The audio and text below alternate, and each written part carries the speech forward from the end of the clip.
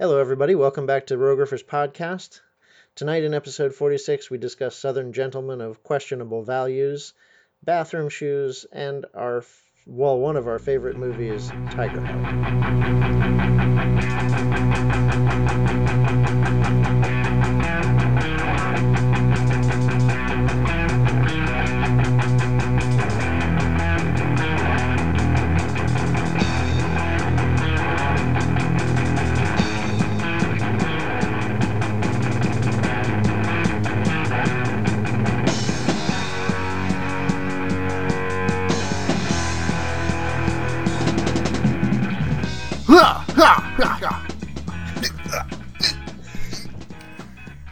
Oh, it sounds definitely like there's some action happening in the Rogophers studio here.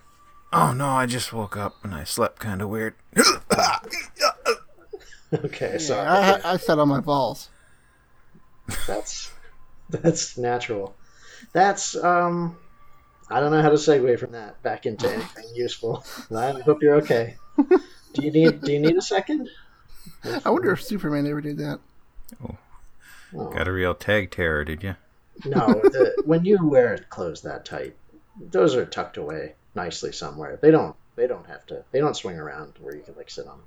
They do if you wear boxers. No, he did not wear boxers. He wore tights. That was the one thing he was known for wearing. You don't know what he wore around the house. No, that's fair. Okay. It's the Fortress of Solitude. He goes absolutely buck naked. You know it. The Fortress of Nakitude. Every Friday when he gets off work. Naked to the limit. That's it. It is for sure. Wow. Okay.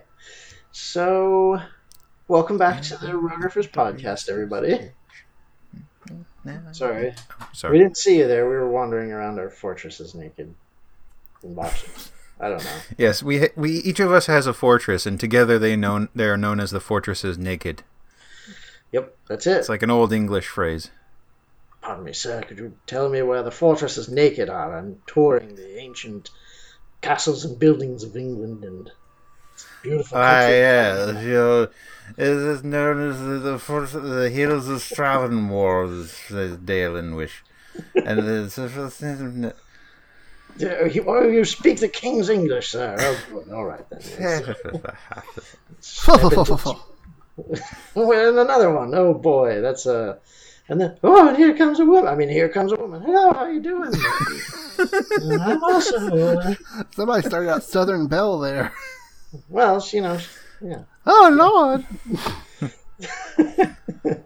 Well, where do you think they invented that kind of thing? It's obviously traced back to our roots in rural England. That's where the Rogophers come from. But what if people who might be listening to the show don't know what the Rogophers even are? We should maybe introduce ourselves and say hi and tell them what we do. So I'll say hi first. I'm Jack. And over there with the almost unbearable puns sometimes is Lad. Say hi, Lad. I'm Charles Kuralt. Okay. Not the time for an impression, more maybe the time for a pun, but that's all right. I'll fix that in post. I'll change it to unbearable impressions.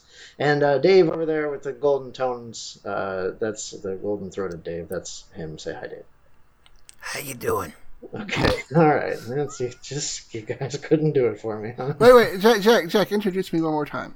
Okay, Lad with the almost sometimes unbearable puns and sometimes funny ones. That's Lad. Say hi, Lad. Only you can prevent forest fires. Son of a bitch. Okay. No, that works because you said unbearable. Oh, it does work. Okay. That's my trouble. I don't get stuff. I can't do a bear impression. It has to be a famous bear. Yeah. Why, that's Smokey the Bear. I can hear him distinctly. I know that. Smokey, what's the matter? Did Timmy fall down a well, Smokey? Oh, you burnt your weenus off in a forest fire. No, you know what? I got it wrong the first time. He sat on his bear balls. That was what happened. Yeah. Just get up and walk it off. That's what happens when you leave him bare. Yep, that surely is. Wow. Okay. You asked for this. Pun I was waiting for. Yeah, I did. And every time I ask for something, I sincerely regret what I get. So, I mean, just with regard to the podcast, in my life in general, it's not quite that bad. But yeah, so would you care to let them know what we do? What can they expect during the next hour or so? Or We watch movies and get in fights. I mean, we make fun of them. Yeah, probably. Sometimes we love them. Sometimes we love the movies. Oh, yeah. Yeah. Weirder the better. Yeah. Well, except for the really weird ones. Yeah. You got your Miami connections, your all the Friday the 13th, except for that one. Is it the one where he goes to space? Because I like that one too. I don't even care. No, Jason Goes to Hell. I don't like that one. Oh, yeah, that's a weird one. And your Jim Cotta's. That's maybe the other side of the coin. Where, like, I don't like those movies. It's kind of like, 2 out of 3, but... Yeah. We made a good recording of it just because it was fun listening to you bitch. Well, I'll tell you, let's let the audience know that that's something else that they are welcome to go and check out. We also do movie commentary tracks for every film that we have an episode on. You can find those on our website, Did we buy the domain? It might just be rogueriffers.wordpress.com. And go to the audio commentary track section. So they're all free. You can download them, enjoy them. And that's separate from the actual episode. So what we're going to do is talk a little bit, and then we'll watch a movie, which becomes the audio commentary track, and then we'll talk a little bit more. And that's the podcast. So... it's a sandwich. Talk a little, watch a little, talk a little, watch a little. It is. Yeah, it is. Riff, talk a little more. Those are the golden tones that I was talking about. Dave is our only musically inclined riffer. He's a singer. Dave, favor us with a ditty. I'm so happy and lucky. I love Tiny Tim. If we're talking about him, I love that guy. May he rest in peace. Jack asked me to do it. Lad, favor us. I've asked you to rap so many times, Lad. Say it like you said to Dave. Okay. Lad, would you favor us with a ditty? Biggie, biggie, biggie, can't you see?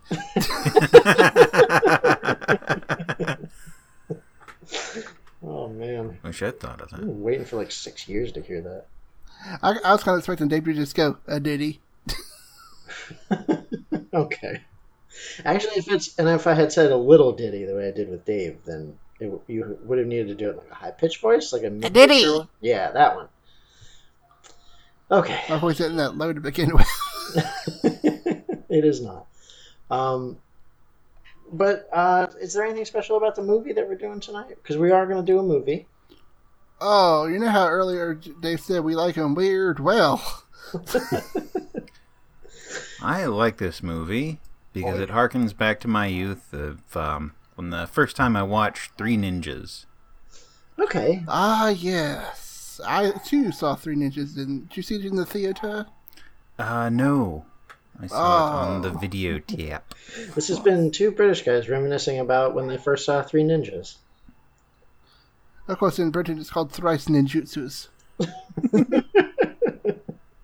Now, they probably have a more derogatory remark about the once colonized Asian lands and their inhabitants, but I don't know what those are, and I don't want to know.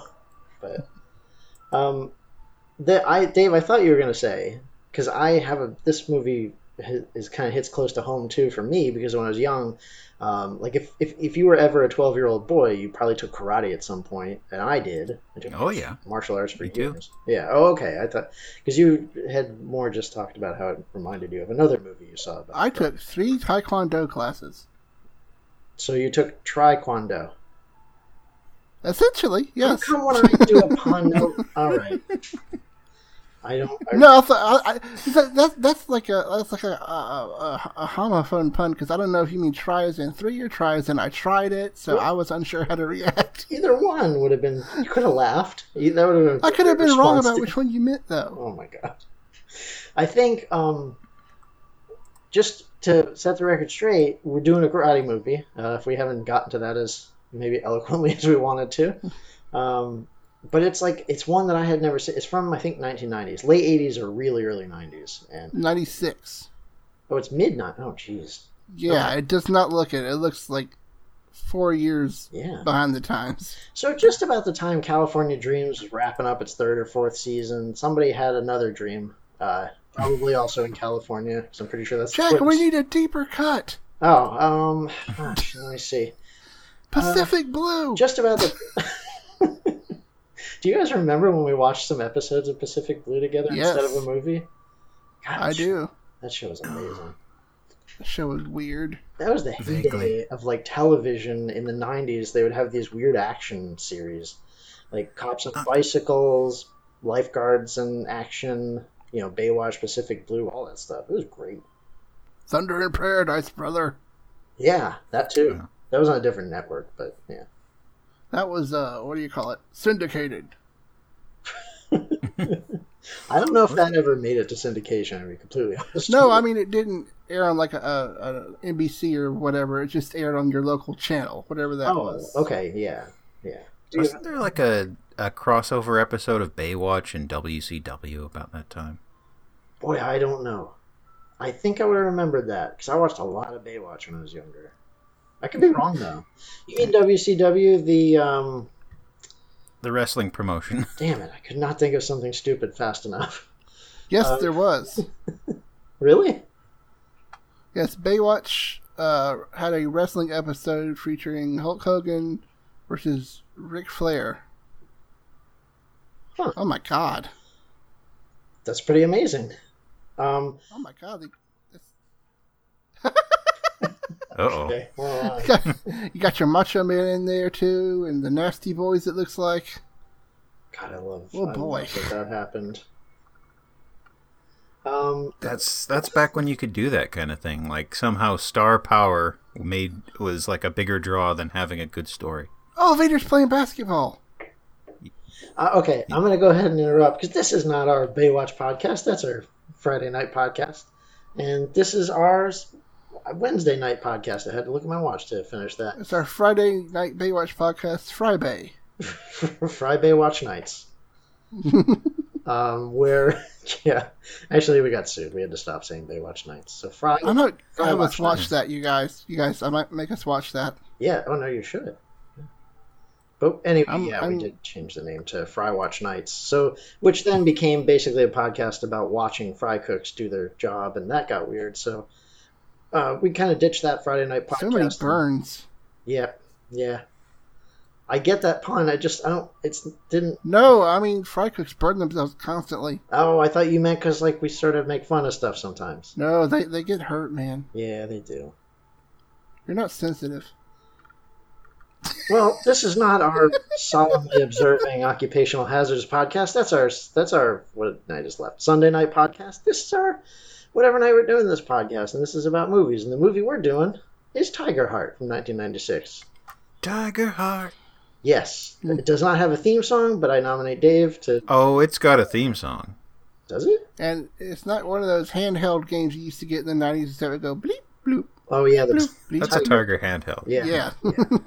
No one. Everybody knows what they are. Everybody hates them. No one would mistake that for this. The special effects. That was if you're poor and you ask for a Game Boy, you're gonna get one of those. That's how it was during the 90s. Oh, it really was. Because parents just did not. Will Smith was absolutely right. Parents did not understand, and they didn't get that. Those games and Game Boy were just not in the same arena. You know what I mean? So yeah. Nope. Yeah. Well, how is it not the same? Moment of silence for everybody forced to play hockey games with 6 different pixels that either lit up or didn't lit up. At the very least, I did have this one baseball game that was kind of funny. I had the baseball game, yeah. Yeah, did it have was it shaped like the baseball diamond and it had the announcer, the really bad announcer? It's the grounder. It's the home run. Okay. All right. So we have a podcast about a movie. So we should just the one. Yeah. This is it. Good. Well, this may be the Don't last get any one, more. that's for sure. They always seem like it. Yeah. We're doing a full hour on every minute of the film. Oh my and God. This is the first full hour. That would be. Okay. I don't want to talk about how that would be. Let's focus on Tiger Heart. It's not a handheld action game. It's not a British pornographic film about old people. It is a movie about karate and young people who love karate and how they use it to fight crime and save people. And I think that's important. Does anybody have an actual description of the movie? Somebody say it. Let's steal it from IMDb again. Let's see. Yeah, but This is Dave's thing. Yeah, do it in your voice, Dave. Do it in the thing. Do that thing you did. Okay, in my voice? Yeah. Okay. A teen martial arts expert and his martial arts class take on a bunch of thugs headed by a devious real estate developer who is forcing a community to sell out their property so he can build a mall. That sounds exactly like my woman voice. I was like I was looking in the voice mirror. Okay, but all right. So wait, because I was so busy enjoying that I didn't actually hear the description. Okay, a teen martial arts expert and his martial arts class take on a bunch of thugs headed by a devious real estate developer who is forcing a community to sell out their property so he can build a mall. Damn those devious. And put up as many run-on sentences as he can. The devious son of a bitch. You can't just strain together prepositions like that. It's frowned upon. Yeah, thanks, John Sackstetter. Your helpful summary on IMDb certainly got everything in one sentence. Bastard was to. But who had to suffer for it, huh? Our audience. No? Okay. Right. No, that's pretty true. Yeah. That was just a moment of silence for the audience. Most of the injustices in this world come down on the shoulders of our audience, and I don't think we really add to that in any way, so... that's how that goes. But anyway, well, I mean, that sounds like a great movie. Like, why? But, at the same time, okay, so it's another karate movie. Like, what was it? Does this feel special to you guys in any way? It's special to me because of what I just learned. Okay, what'd you just learn? I'm pretty sure the guy who runs the convenience store, Mr. Johnston, his name is Rance Howard. Rance Howard? Yes. But wait, no. He is the son. I mean, not son. He is the father of Ron and Clint Howard. Oh, no way. Wait. Uh-huh. Ron and Clint Howard? Oh. I think he's the first guy you see in the movie. He's, yeah, I think so. Maybe. Or it could be the dad. I'm not sure. I can't remember. Wait, are Ron Howard and Clint Howard brothers? Yes. What? That's insane. One of them got the looks, if you can believe that. Well, let's not go crazy. I mean, Ron Howard's not like a, he might seem slightly out of place on the runway. I like Clint Whatever Howard. handsome people do. I don't know, Dave. What do handsome people do? Like where would we feel out of place as not handsome people? I mean, besides like just outside. Yeah, all right, that's true. That's fair. Walked right into that one. Yep. Okay. Wow. Well, I feel like yes, I feel like the people who birthed the Howards. I think that's enough reason to watch a movie. I don't know how to say that. Inseminated someone with his half of their DNA, whatever you call it. I'm sure there's like a more romantic term. With his ranch dressing. Oh, Jesus. Oh, yikes. I said this time I'm looking at a picture of him when he's like 70. All right. And he was in Chinatown. Well, that makes more sense. Mm-hmm. Mm-hmm. All right. So let's... Is he just, picking up some Chinese food or something? Yeah, he probably needed directions to an historic English castle. And that's why he went by Chinatown to ask them about that. Oh, shit. Okay. Took me a second. Did you forget the... Okay, that's fine. Ugh. It works. Yeah, anyway, should we maybe get into the movie? Let's watch the movie. Oh, God. All right, everybody join hands and jump into the movie. Okay, yeah. Normally, like it's a mystical painting. I feel like they... No, like it's a suicide pact. Oh, Lord. Okay. Then, is everybody ready to go? Yep. Yes. All right, let's do it on 3. 1, and 2, and 3.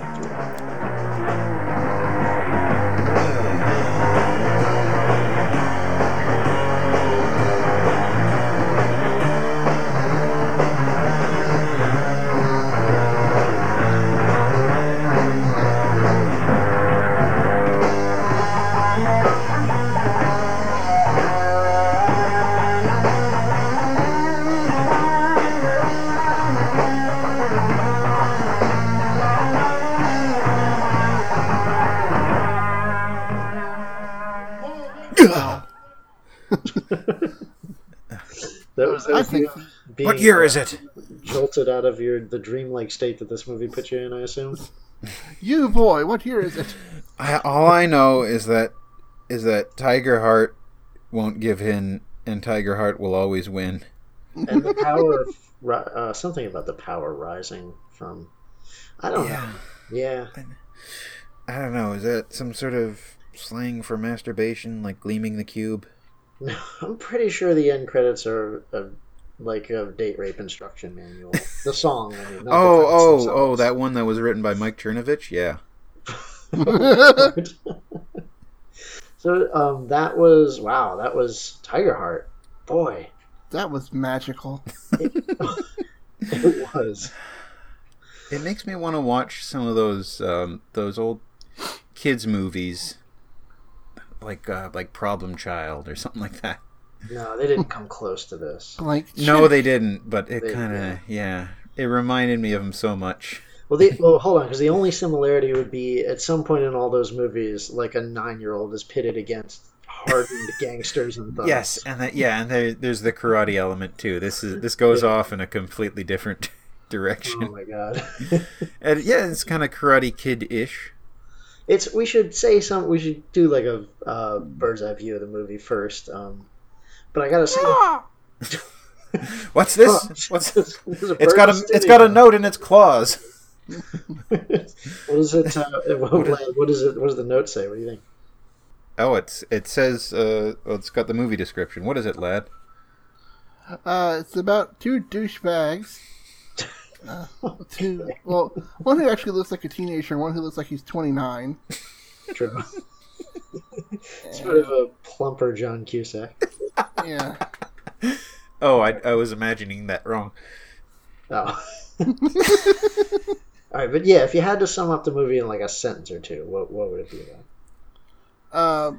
A kid gets a girl and has to defend her uncle's store from an evil developer dude. Yeah. With the help of his karate friends. Land developer. Yeah. Yeah, I mean, honestly, that works. I'm Lando developer. Why, it's the Southern Gentleman Lando developer. No, that was what. Yes, that is. You have that character. You must use it. Yeah. Oh, yeah. Well, hello, everybody. Rogue Riffers. I missed the movie, but I wonder if you could all tell me about it. Who are the two main characters in the movie? And was any of them like of a darker complexion? Because it just. Whoa. Hey. Well, I'm saying I'm from the South, and it's the 18-something or other. I don't know. What the South. Oh, wait, that's South. Yeah, I'm from the South. I like to sort of ruin things. Yeah. I was more going for a Lando Calrissian. Yeah, but I can't do it with Billy D. Williams. What am I supposed to do? Oh. Unless Billy D. Williams was the from Southern New York. voice, just without the accent. Oh, so Oh, hey guys, I'm Billy D. Williams. How's it going? You can tell by my beautiful hair, which doesn't affect the sound of my voice at all. One thing I do want to say about the movie is that it is basically the Hobgoblins of martial arts movies. In that, Oh yes, right? Because like the comedy, it's trying to be funny, but somehow it's still, because we don't do comedies, and yet this movie has a lot of. It's not a comedy, but it has a lot of that in it, and it's very much like Hobgoblins in that it fails so hard at the comedy and it's so earnest that it still works for our kind of what we do. It really does do that. Yeah, there's a lot of somebody's about to say something moments where like it's a witty riposte or something like that, and there's like an audible pause in the dialogue. Mm-hmm. And you're waiting for the record scratch sound effect, and it never comes. It's mainly the side. I gotta say, it's mainly the sidekick, the bloated John Cusack guy. Okay. Here I'll get their names. So there was who was the T.J. Robertson character? Oh boy, I don't know. So Ted Jan Roberts played Eric. He's our Tiger Heart, I guess. Eric. Yeah. He's our Ralph Macchio knockoff. I can't think of a way to change that name into something funny. Ralph Malfio? I don't know. Hold on. To describe his character, because he's really, really soft-spoken and kind of, I don't know, medicated. Yeah, like Ralph lacks machismo. He's like specifically very, very, very quiet and very, very calm and. Ralph lack of machismo. Because it's in there. You just put the little ismo in the back. Oh well, it doesn't matter. Ralph no charisma.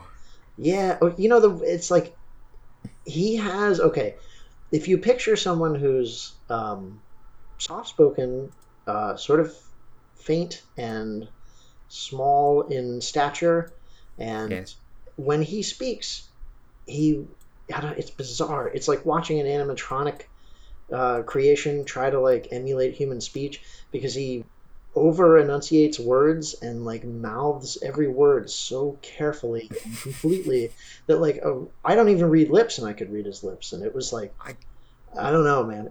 He was a bizarre choice, but I guess he was supposed to be some sort of martial arts natural person because he's very calm and serene. Yeah. I don't know, but he's just. But he gets into a lot of fights. Like there's no just walking away from a fight for this guy. Oh yeah. This is would you say that the original Karate Kid had a kind of ethos where, look at me, acting like a dick, but would you say the original Karate Kid had kind of a setting where it wasn't necessarily okay to fight, but it might happen? Yeah, I think it was more of a necessary evil to to Mr. Miyagi, who was the real. But this is the fictional. I'm gonna imagine. I think that Burbank is a fictional place. Yeah. I've never been there. I don't know what it's like, but I'm pretty sure it doesn't exist. No place could possibly be that sunny and rich and white. There's no such thing. And according to this movie, there are no police in Burbank. No. Well, there's some. Crime, maybe, I don't know. There's some, but they're very, very busy most of the time. Yeah. And there's a bit of a waiting list. We got a call for like an assault, but come on, we're not going to get there until 8. Yeah. We got a busy day. Yeah, I mean, we have to get to the plot eventually, but we should point out that the kid is an unstoppable force. He beats up 3 like 190-pound dudes in a diner because and guys in this movie are assholes. Like. They are. You cannot enjoy a malted milk without somebody coming up to your girlfriend and like fondling her in front of you and then making like really gross suggestive remarks. And so naturally his response is not like, all right, let's get out of here. It's I'm gonna fuck you guys up. Yeah. But in whatever way he would say it, like, oh god, I wish I had the quote. He did like a thing where something about there is no place for men to be acting like drunken fools. Like, say something like that. Oh God! Wow, yes. Chuck, that is shockingly good. Thank you very much. You just have to over-enunciate. That's it. Yeah. You brought me right into it. Yeah. I now remember it.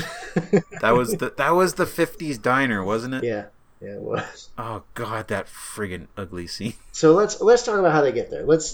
From the beginning of the movie, we meet Eric, he's a karate black belt, and he. At 12, apparently. At 12, apparently, yeah. And they, so the opening scene is they're trying to go to a party, and they get sort of shut out of the party by his also karate belt rival, like a sort of skinny Mark Gosselaar. Mark Paul Gosselaar, was that his name? He kind of looks like him. Well, our opening scene was Eric's friend. Eric's friend Brad, who is just as physically loud as Eric is soft-spoken. Mm-hmm. And Brad is begging his dad for the keys. His dad, who is... Yeah. An alien in a man suit is all I can figure by his looks. Well, okay, yeah, so it's this brand new Mustang. And it's worth mentioning because it does become, like... It's his reason for being in the movie. Like, basically, he's their ride everywhere, and he's the one who provides all the comic relief by either being, a dangerously persistent third wheel during romantic scenes, or by like yelling about them driving the car too fast or whatever. Like, that's it. Or being a spastic pervert. Right. That's kind of goes in with the dangerously persistent third wheel stuff, I think. Well, he's like a third wheel in some scenes, but there's also the scene of him at the party just... dancing with that really hot girl. Or she was walking through the crowd and he was trying to, like, air humping... True. Like, hover hand air humping her or something weird. Yeah, you're going to get that. You're going to get the air humping. And it's so awful, and yet it's so earnest, and this is normal. Like, she's not even reacting to him. Yeah, so this is what, a mid-90s movie, and I kind of suspect it was filmed a little bit earlier than that. Although those Mustangs, I think they came out in like 92, so that kind of makes sense. But it was the movie itself is like not the female is clearly she doesn't fight. His love interest. So I'll just say that, like, Eric, eventually, they go to some party and then they don't go to a party, and it doesn't matter because it brings us back to, like, Eric in his daily life. He's working somewhere for the summer, and there's a store across the street where this girl works, and she's also working there for the summer for her uncle who owns the store. And that's when the movie kind of, like, gets going, because we find out that there's also when Stephanie comes in. Yeah, and we find out that there's this evil land developer who wants to put up a strip mall. I think it's worth pointing out that he might be a terrible land developer. Can I explain his master plan here? Yeah, please do. He wants to tear down the local strip mall and make a slightly larger strip mall. He wants to...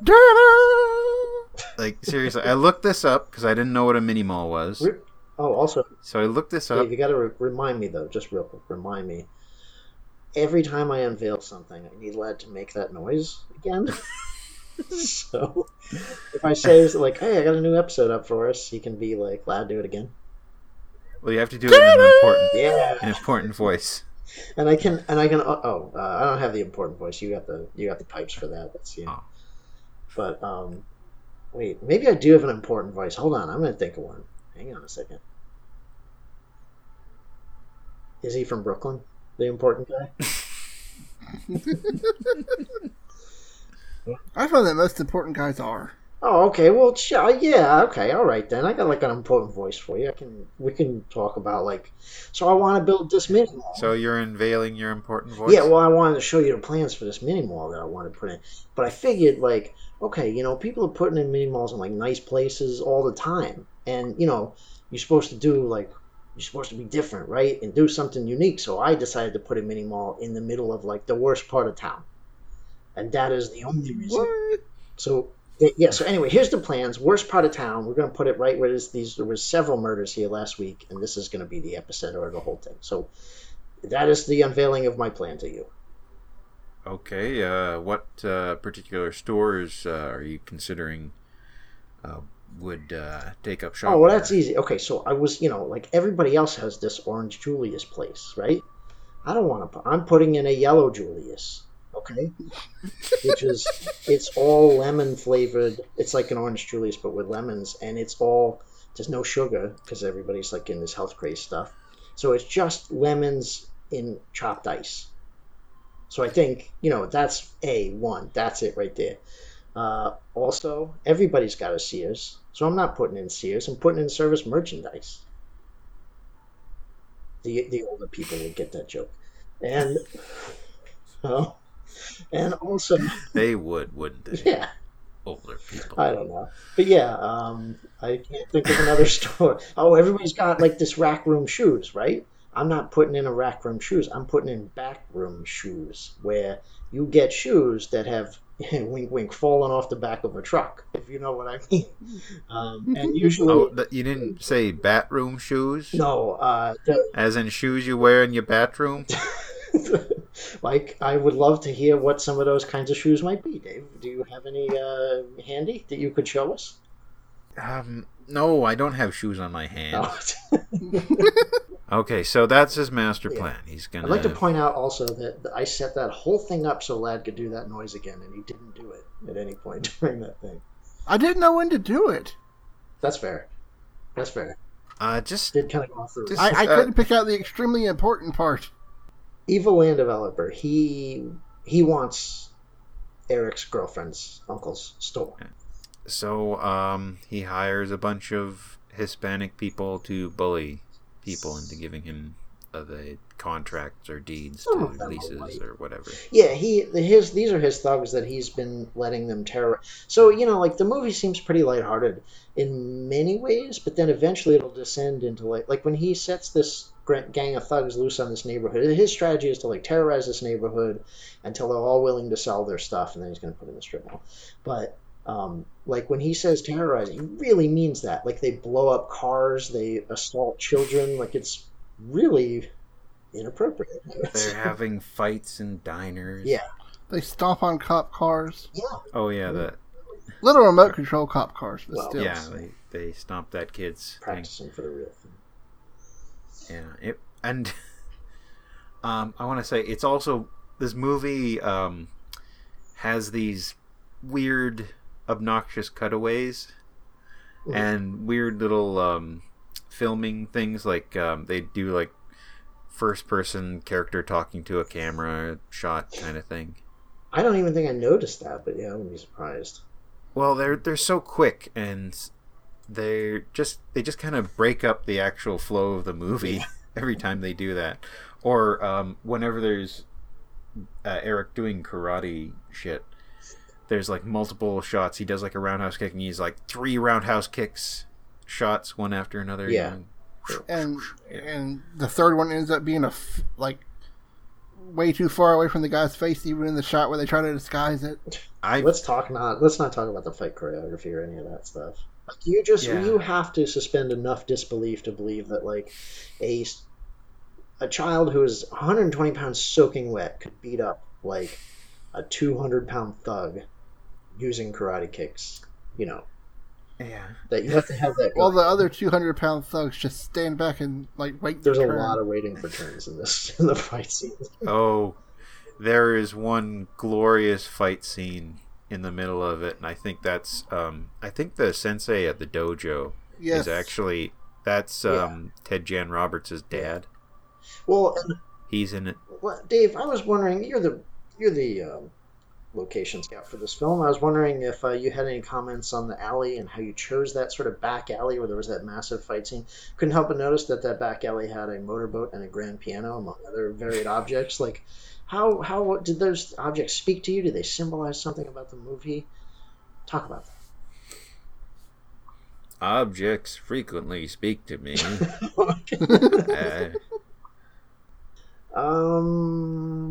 The movie is rolling right along here.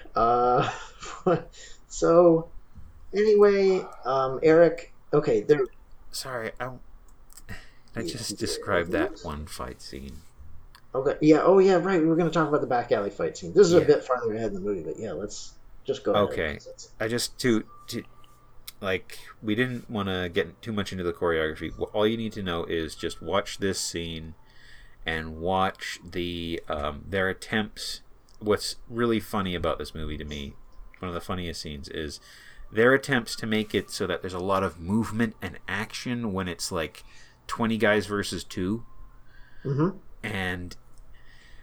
But they can't have them all attack at once or it looks especially fake, so they do like the one-on-one and they do their little one guy gets his stuff in and the other guy sort of blocks or parry, usual stuff. But the rest of the guys have nothing to do. Well, watch this scene. They still try and make it like there's a big, huge brawl going on and everybody's going, There, and honestly, in that scene, here's a fun way to watch these kind of movies. Just pick an extra and watch them for a while. Pick someone you're clearly not supposed to be focused on and see what they're doing. Like, sometimes they're just like running across the set for no apparent reason, like nowhere near any of the attackers, but they're just running like from one end to the other. Yeah, in circles. Other times they're doing the like stand in one place dance, like a character you're supposed to pick in a video game before you pick. Oh yeah, they lean back and forth. They try and get in and out of the shot. Yeah. It's bizarre, but I mean, I guess like how else could you do it? But it's. I also like to point out, like if you're worried about sort of consistent, like logical consistency with the movie. The karate instructor, who makes a big point out of discipline and fighting and all that nonsense, even though his entire classroom structure seems to be to have two of his students fight each other for his entertainment. Like he's involved in that back alley fight, and then you never see him again in the rest of the movie. Like, did he not find it kind of alarming that his teenage and preteen karate school was? Yeah, he wasn't even at the big fight at the end. No, not at all. No, it was just the kids from the karate school. And by kids, we mean actual children. Yes. The power of children. They brought we'll work up to that part where somebody in the movie thought it was prudent to bring 9-year-olds to a fight with hardened criminals that in previous scenes were literally blowing up cars with Molotov cocktails and beating somebody people. who's never heard of the Children's Crusade, I'm guessing. This movie was this director's ode to the Children's Crusade. Whoa. God damn it. He's like, I admire that. How can I express that with a martial arts movie? Yeah, so, okay. The conflict begins when the thugs try to strong-arm the girlfriend's uncle in their store. Played by Ron Howard's dad. Right, played by Ron Howard's dad. What do you mean Ron Howard's dad? He is also Clint Howard's dad. Okay, so anyway, Eric beats him up. All three of them. The main thug is like sort of a kind of strange... He wants a... Well, I don't even know that's worth mentioning that he wants a picket fence or something like that, and the landowner makes fun of him for it. So it's supposed to add like texture to a character. God, the dialogue of this movie is so weird. It's weird. So there's a whole relationship which is with the Evil Land developer who wears a lot of white, like just white suits. Yeah. So he's evil. Yeah. So there's. Yeah. Him and his main henchman crony Paulo. So that's actor Robert Lasardo, and looking very youthful here, and he has weird demands that he makes with his boss, and they bicker over stupid shit. Yeah. And this keeps happening. Like, this is an actual relationship, and is this supposed to be goofy? I think so. But here's the thing, and I'm going to say something serious about movies for a second. I'm not a film critic, and nothing I say about movies really matters. But in a lot of these sort of like lesser attempts that we watch, that I love this movie. I love this movie, but like a lot of like not as good writers seem to want to like. I guess they're trying to add comedy or maybe like texture to a character, and so they'll fill in the character with weird details, like that this thug wants to buy he wants a picket fence, so his wife in like a blue house on a picket fence, and like normally when you do something like that, it's kind of like the rule about the handgun or the gun on the mantle, right? Like it should pay off later. So like maybe his, it should show that he has like a softer side where later he'll relent at some moment, because he understands the other character for just wanting to build a home or a family or something. Something like that, but it never matters. So they just put in this needless detail, and the movie goes off on this bizarre tangent. They spend 3 minutes talking about this. Yeah. With so many characters. And it never matters. And by the way, there is a moment where he actually fires a gun into the air, and we never see the gun again. Never again. He never uses it again. We don't see him even taking it out. It's like anti-Chekhov's gun. Oh yeah, it was from a mirror universe. Yeah, some other unfulfilled Chekhov's gun was warped into this movie by accident and annihilated our Chekhov's gun. That will actually bring us back kind of nicely to the scene in the diner where Eric first beats up the thugs, because that's how the main thug puts a stop to it. He produces a gun out of nowhere and fires it into the ceiling of the store, and that's it. And then the thugs kind of get away, and Eric stands there, and then there's going to be a conflict. So at some point, the thugs return at night when Eric's on a date with the daughter and or the niece, and they beat up the uncle, and he has a heart attack in the process. So now he's in the hospital, and now the niece is in charge. And for some reason, she's given power of attorney over the affairs of the store. Yeah. Just literally. Apparently, she was his last living relative. Yeah, but I mean, and he is still alive, so. And he had a heart attack. He's not in a coma, I don't believe. And she's there for the summer, so who was she with before her uncle, is my question. I don't know. It's never clear if they're like underage or if they're 18 or not, but so the land developer returns when she's in the store and basically threatens to kill her uncle if she doesn't sign over the store to him, sell it to him. And so she does. And I don't even honestly, I don't remember. So like after that, the movie's basically just sort of a progression of fight scenes and conflicts with this guy's thugs, and then eventually they kidnap the niece, as you would in a movie like that. Yeah, so they fight in the store, then there's the alley fight, and then a new character who we saw at the beginning of the movie, but not throughout the middle of the movie, just sort of comes in, this black kid, and then Eric's rival. And then, and then it's like more characters have this needless dialogue. There's so much color in this movie, and yet not a lot of anything else. Yeah, it's all just but it's the final scene is the best. And mind you, this is skipping over so many discussions with the sidekick about his car. Yeah, so many arguments about it. I mean, oh man. How do I say it? So they have to go to this nightclub to get the niece back. So, lad, if you were going to go, if somebody kidnapped your girlfriend, I mean, what would be the first thing you'd do? Call the There's a word. If only there was a group of people who helps you when a crime has been committed. Well, I've heard of those guys. I think I saw them. They came in the night when that old man had the heart attack. Yeah. But I didn't. I went to get my camera to take a picture, but they were gone. I didn't get their names. Maybe you have to. Maybe you got to know their names or something like that. Or maybe they have their headquarters is in like a speakeasy downtown somewhere where you got to have a password to get in. Say their name 3 times into a mirror. I mean, let's assume for a second that you couldn't call the police. Poe. It's us, the Belief Police. If you believe we exist, we will be there. I think the Belief Police are the people who make sure that you have suspended your incredulity that like a 12-year-old could beat up a hardened 40-year-old criminal for this movie. We also handle that as well. Oh, good. Okay.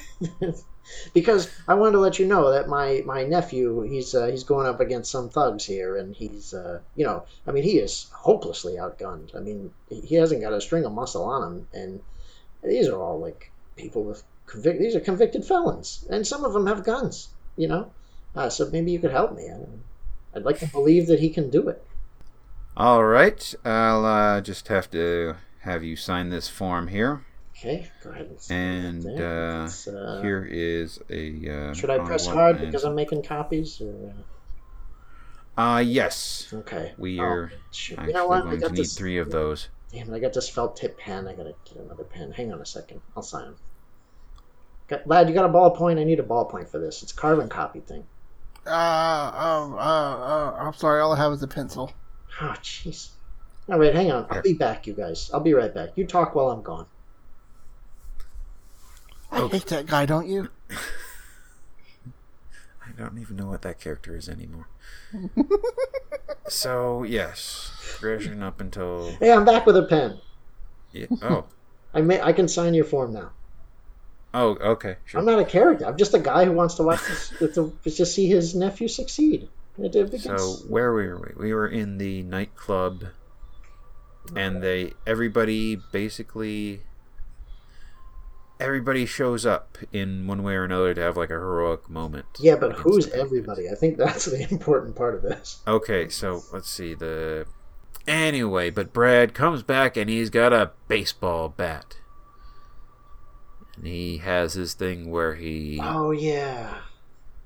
He confronts them, and then he's also brought the kids from the dojo, and there's like little children there.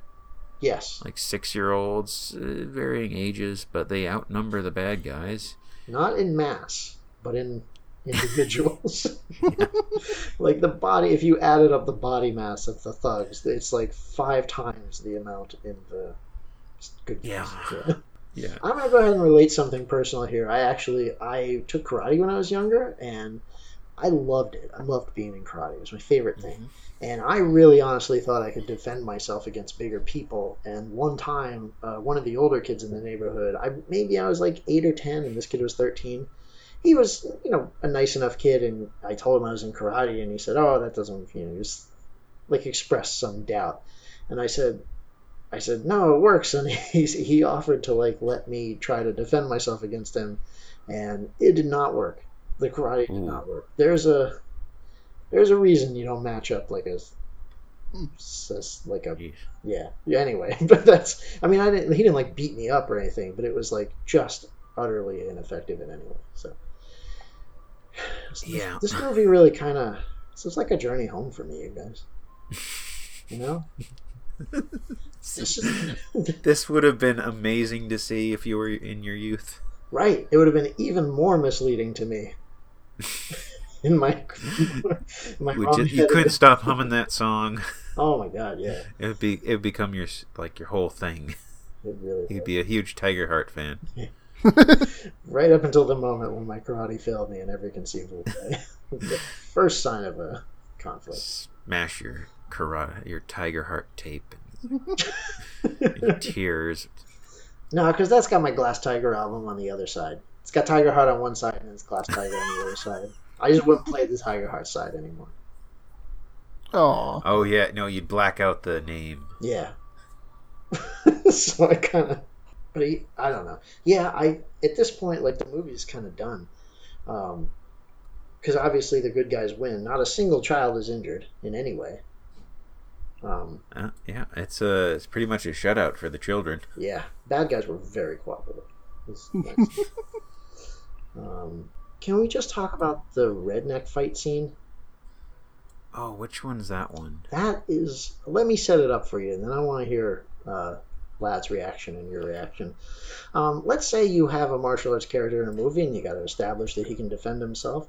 And you go ahead and you do that in several initial fight scenes in the movie, but you want to do it one more time for absolutely no reason. So you have him and his friend driving through the Hollywood Hills. Fairly nice neighborhood if you've ever been there. It's a lot of multi-million-dollar homes on the hillsides. And you need to have some bad guys. They've got to come across some bad guys. Now, it's Southern California. I don't know, Burbank, Orange County, LA County, whatever it is.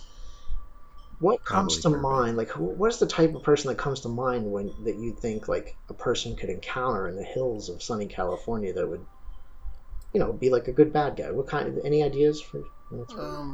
Well, looky here. What? There's a redneck in the studio, or a hillbilly, or whichever one. There is. Yeah. Well, no, that's you. Keep doing. No, I've become a redneck. Yeah, you moved to northern Florida and you became a redneck. But before we hear from you, Lad, what were you going to say? What was your guess? I would pick the only 3 Hicks in Hollywood. Right. And then by Hicks, you mean just regular guys from California, right? With some southern attitudes about them. Yes. And one of them is Dave Grohl in a trench coat. Now, did they have any southern accents or anything like that? It was like Southern they took California? it was like they took half of a southern accent class. It's not like, oh, brah, we are rednecks, and we are definitely not cool with you, like, being here driving around. So, on guard. Also, Budweiser. Yeah, oh, totally. We love Budweiser. Actually, I kind of prefer Landshark or like Corona, but I can drink a Budweiser. I mean, if you want me to do it for the movie, I understand this is like I'm going out of character here. Jack, that's disturbingly good. Thank you very much. Comes from the surfing. Yeah, it does.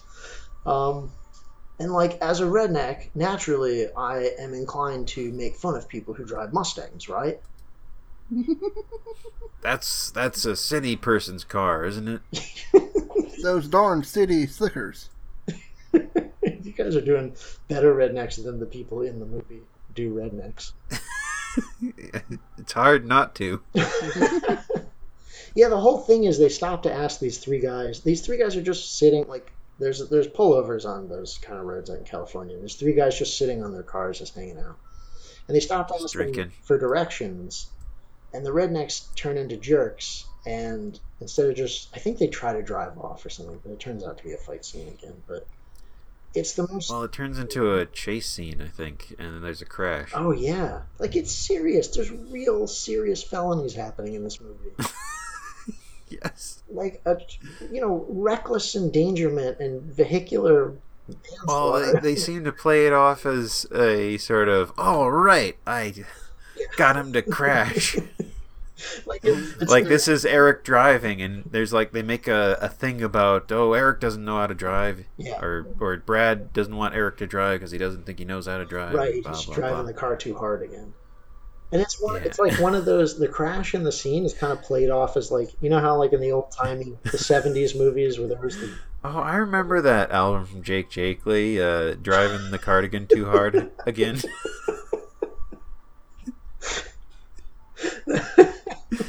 That was, Jake Lee was inspired by the 1974 seminal album Kraftwerk's Autobahn, and he also wanted to release an album that would, kind of replicate the feeling of driving in a car on a long trip. So, driving the cardigan too hard again was, really, it was overshadowed by Autobahn. It's a shame because it's a great album. You just never hear about it. That is just so stupid. I'm sorry. It didn't help that Jake Lee was actually driving a sweater with wheels on it on the cover. It's just no one took it seriously. Thank you. Yeah. No worries. I hated that name as soon as I said it. Well, I brought it home for you, Dave. Yeah. I hung it on your mantle. So. Thank you. Yeah, you're welcome. The thing I was going to say is in the old the Dukes of Hazzard episode. I was going to say that crashes tree like when Boss Hogg crashes and the Dukes get away. Yeah, and he walks away from a triple rollover and takes his hat off and slams it on the ground and is kind of dang it, and that's it. But really, people would be dead. And this is in a movie where there's an attempted murder of an old man and multiple counts of arson. Yes, so much violence and destruction. I gotta say, I know we didn't talk a lot about the plot. You don't have to. This is just a series of fight scenes strung together loosely by a standard plot. But my reaction... And the really weird home decoration scene. Oh right, oh god, yeah. The comic relief in this movie is what makes it. So I don't want to single that out, but yeah, and again, what was the point of that? What was the point of giving him a family that had a Hispanic maid that was hyperactive, cocaine hyperactive? Oh, yeah. And then, like Charo. Or making his mother sort of a shallow, distracted, rich housewife who's only cares about paying an expensive, designer to decorate her home. What was the point of all that? Because it never mattered in the movie. And what was the point of making his dad this rich Southern American gentleman right. with this deep tan? Wow, Dave, did you want to speak to a rich Southern American gentleman? Because I was the one earlier who was asking about persons of a darker complexion. I don't know how to follow that up, actually. But it never mattered in the movie, and it's these insane attempts at detail and making the characters richer that really just drive this movie off the road. I was going to say the dad did matter because at the end he was the one who ended up saving the day. How did he do that? By being rich. Oh, well, shit. Yeah, the main character's from a very affluent family, as if you couldn't, hate him enough. He was going to do something with the legal systems or the buying up the deeds or the leases or whatever he's also a land developer, and right. I think they reveal at the end that the bad guy used to work for him, and then the main character Steph found out he was screwing him over business-wise somehow. Yeah. And he fixed the issue where the bad guys had strong-armed the girl into selling the shop already. She signed over the deed, so I think he fixed that somehow with money. So there you go. Yes. It's a story of white privilege. And then a policeman comes in as they're having this standoff. A policeman comes in and he's got Paulo in handcuffs, and Paulo rats on the main bad guy. Oh, right, the thug. Yeah, Apollo is the main thug, and he points out the land developer as they're walking towards the car, and says that's the guy who hired me. So everything gets tied up pretty neatly in a bow. I don't think Sidekick gets a girlfriend. That's the only thing that would make this more complete. That's the part I liked. So, lad, if you were dusting your television, precariously balanced at the edge of a bureau or something, and you accidentally knocked it on top of yourself and became pinned under the TV and you could see the screen, would you leave your eyes open if this was the movie that was playing until help came? I wouldn't need for that to happen. I would watch this if I saw it on TV. Just, sit down and watch it, because it entrances you with how fucking weird it is. It is, man, that is probably the most positive endorsement I've ever heard Lad give. Amen, brother. Seriously, when I first saw this movie, my initial reaction was giddiness. It was disbelief and giddiness at the same time. How could this exist? And how has I haven't seen this before? How could this exist? Yeah, that was my honest impression. I love this movie so much. Everybody should watch it, with or without our commentary. Dave, what about you? How could this exist? Well, the two associate producers on the film are the main character, T.J. Roberts, and his dad. Oh, wow. Okay. All right. And I guess somebody might have just paid for his son's something or other. It was Pepin and Murhai, and they will distribute fucking anything. It's the golden age of really small business movies. Yeah. Oh. Just small potatoes. What a great movie, though. I love this. Dave, do you love not quite like indie film or whatever that is. Yeah, no. This had a solid budget. But we should. I want to mention that the writer of this movie, William Apgate Jr., also wrote the Anna Nicole Smith classic Skyscraper. Oh man. Oh no, Yeah, we had fun with that one. So for the audience, we also watch movies just for fun. We don't always record all the movies we watch, and we did Skyscraper, and boy, that was a blast. Skyscraper did have a certain quality to it that's very, very similar to this. It really did. I don't know what else to say other than this is a great movie. Watch it. If you want to listen to us watch the movie, go to our audio commentary tracks page. That's rogueriffers.wordpress.com, and then audio commentary tracks. I loved it. I think it appeals to the kid in me that used to love martial arts, and it's. I think this could be like your get your friends in on this too. Absolutely, kind of way. Yeah. not even just with not just with the commentary. We had a lot of fun with it, but you could really have your own commentary. Yeah. Pretty much. This is more a fantasy movie than an action movie. And if you look at it through that lens, this movie makes so much sense. This is a 12-year-old karate student's daydream about what his life is going to be like when he's old enough to drive and he can go to pool parties at California mansions and the girl he loves is threatened by a gang of thugs. That's it. Something a role play he's had alone in his room many nights. Yes. And I'm gonna do this. Yep. I'll be carrying something heavy. That's what I'll do. Honestly, that's why it's so much fun, because it's just for that reason alone. It's just it's exactly what you would have hoped the world would be like when you were younger and didn't understand the world yet. And the needless but intriguing texture.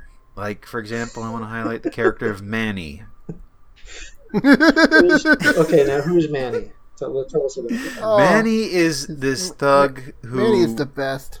He looks so handsome. He's like this lantern-jawed guy wearing a t-shirt. Very, very trim, very thin. Oh, this is the guy. And he's one of the thugs, but he's kind of like the nice thug, and he quits the Thugs gang. Yeah, he's the... Okay, if you had the cast list, it would say Thug 1, Thug 2, Thug 3, Thug 4, so on, through like Thug 38. And then Thug with Misgivings would be Manny. Like, that's his credit. He looks different because he's got like this really white shirt. And he just kind of stays in the background for a while until they kidnap the girl. And then he's very protective of her. Manny's got standards, you guys. Yeah, and he's like, he can't go along with all this violence or whatever. And then he glasses a guy at the end. Yeah, he can go along with it, just not after a certain point. Because he presides over some considerable violence in the movie, but... Yeah, and he expresses his love of those kids, or whatever. Yeah. And then they have a bunch of scenes of like zooming close-ups of the people involved in the fight, smiling, and little vignette things. It does that in so many different ways. This needless texture. Yeah. I think that's really well put. Needless but intriguing texture, like stuff that could have been. I sort of imagine that there's an actual movie going on, but it's in the background, and this is actually a side story that was not intended to be. It was like cut out of the other. There's movie. A richly detailed dramatic indictment of Southern California development practices going on somewhere. Like that's the real film, and the heat of the summer of '96. I gotta say that what an incredibly fun movie. I loved it. I think we should wrap it up though. Lad, do you have anything to add at the outset here? I know we've been kind of talking over you a lot tonight. I mean, not at the outset, but the conclusion. Sorry.